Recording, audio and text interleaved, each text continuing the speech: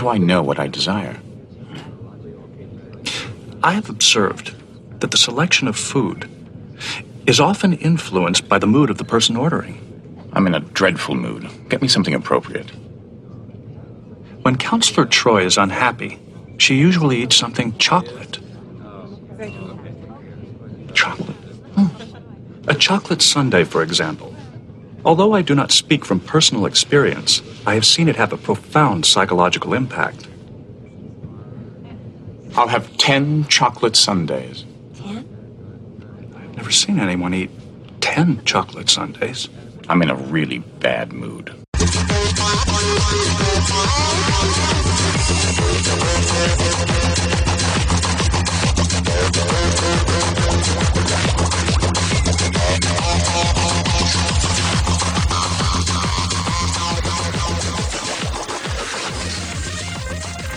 Welcome to the Sci-Fi Diner Podcast Dessert Menu, a supplement podcast to our main show, the Sci-Fi Diner Podcast. I'm your host, Miles P. McLaughlin. Next week, Scott Herzog and myself will be recording our regular show and listener feedback show next week. As most of you know, I'm recording this segment by myself, so Scott can assist his wife, Kristen, on the week so we don't record together, and assist her in her work in the Haitian Connection, a nonprofit organization helping Haitians help themselves through education. It's a really fine work, and I encourage you to check it out at HaitianConnect.org, and maybe consider supporting them. However, in the next couple weeks, Scott and I will be back recording together on a weekly basis, something that I'm really looking forward to. These were fun, but just something about doing the show once a week together. That's just special, so I'm really looking forward to that. We're also very close to reaching our 100th episode for our regular show. In light of that, we have a contest I want to remind you of that we talked about in our last show. Regular show, I should say. It's a giveaway. We're giving away 3 things. The third prize is a Mercury Man poster. Our second prize is a signed Benita Friedesi print that we had gotten at Farpoint this last February. And from our friends from ThinkGeek.com, they were kind enough to give us a $100 gift card, and that is our first prize. So if you have ever looked at ThinkGeek's website, they got a lot of cool stuff there. It's a really nice prize. So what do you have to do, you ask? Well, you have to send your favorite Sci-Fi Diner moment, either through audio or email, and we'll select the top 3 winners. This gives you about 2 weeks to respond. So you can call in with your audio to 1-888-508-4343 or email it as an MP3 to sci-fi-dinerpodcast@gmail.com. We've already been receiving a couple of submissions, so please send us yours soon. So I hope you, our dear listener, is doing well and not in need of 10 hot fudge sundaes like our friend Q because you're having a bad day like him. Instead, you're feasting on the sweetness that sci-fi science fiction provides us, and it's a lot less calories than 10 hot fudge sundaes. It's hard to believe in 2 short months it'll be time for the Shore Leave Convention, and if you looked at their site recently, you know that their guest list has been updated. This year we're getting a real live astronaut who's been in space, Mr. John Grunsfeld, who is currently serving as the Deputy Director for Space Telescope Science Institute. He will be at Shore Leave. He's flown about 4 missions on his space shuttles, and I'm sure he's going to have some interesting stories to tell. Look forward to meeting him. So, let's get going on Sci-Fi News. But before I do that, the last time I recorded Dessert Menu, I had asked for some feedback about some of the stories I had shared, and I got some great feedback from you guys. Thank you so much. That just helps, just makes for a better show. A lot of you have maybe some insights that maybe I don't have, and Scott, just you have something to contribute, and it definitely contributes to the show. So thank you. Keep it coming. So let's go to the news. It's mostly news and TV this week. So Stargate and Smallville sign off forever and more. I have my own opinions about this, but this article was in Blaster. It's a big week for Stargate and Smallville fans at Stargate Universe and CW's Superman prequel, and that the runs after 14 years of Stargate and 10 years of Smallville. Television is not going to be the same without them. This week we'll be getting season finales for The Vampire Diaries and Nikita. Also, Chuck and Sarah have a rescue mission to take care of before the wedding on Chuck. Sophia plans puts her plan for wiping out the humans into action on the event. Will and Henry's double date gets complicated in the sanctuary. Howard tells his mother he's getting married on The Big Bang Theory. Damon finds that dying isn't easy on The Vampire Diaries. Alex goes rogue on Nikita. Morgan's castle gets attacked on Camelot. The Doctor believes there may be another Time Lord alive, but in trouble in Doctor Who. Robert Estes stars in a Hallmark movie called The Edge of the Garden. The Cleveland show heads to Comic-Con, and the King issues orders. Ned struggles with on Game of Thrones.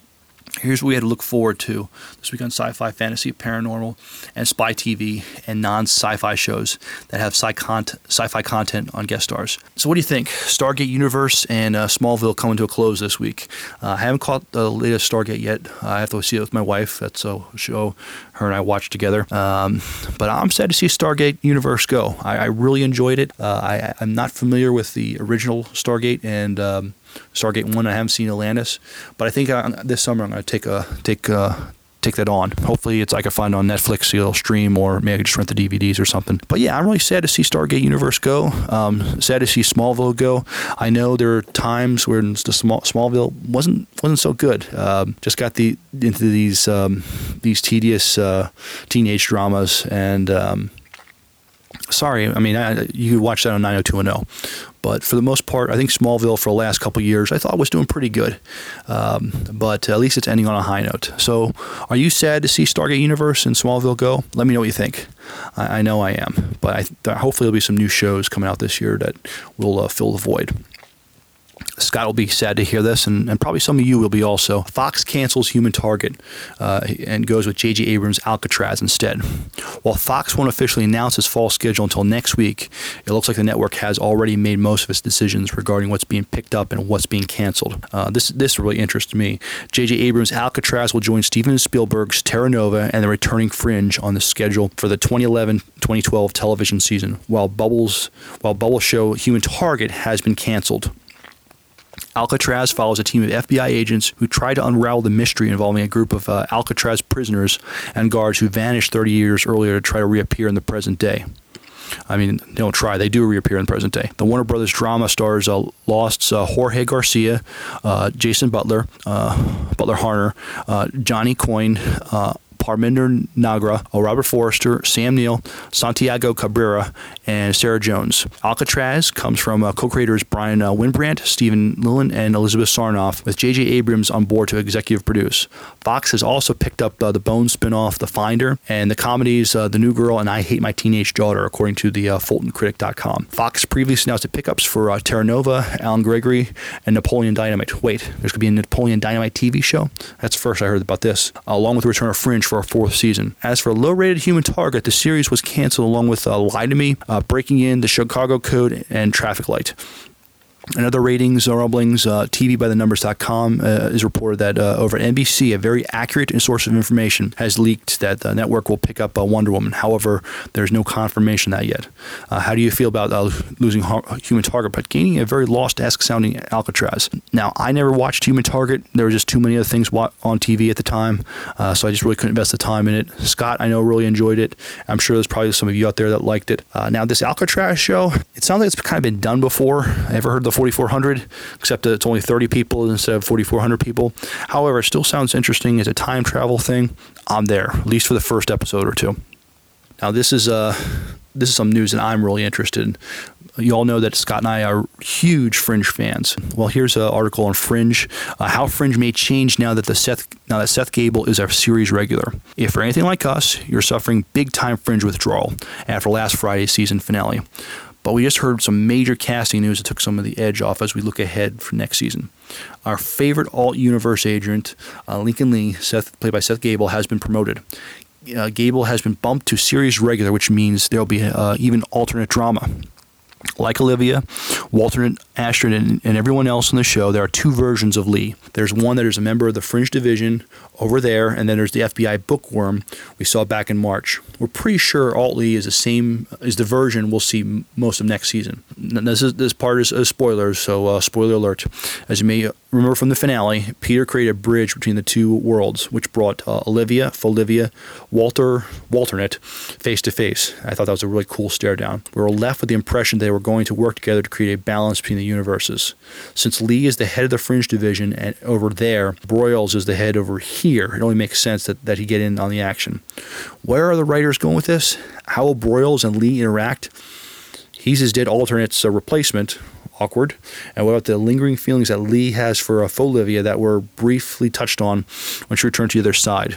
With Peter out of place, more forgotten, who knows, those two could finally get together. Now, this is what I think.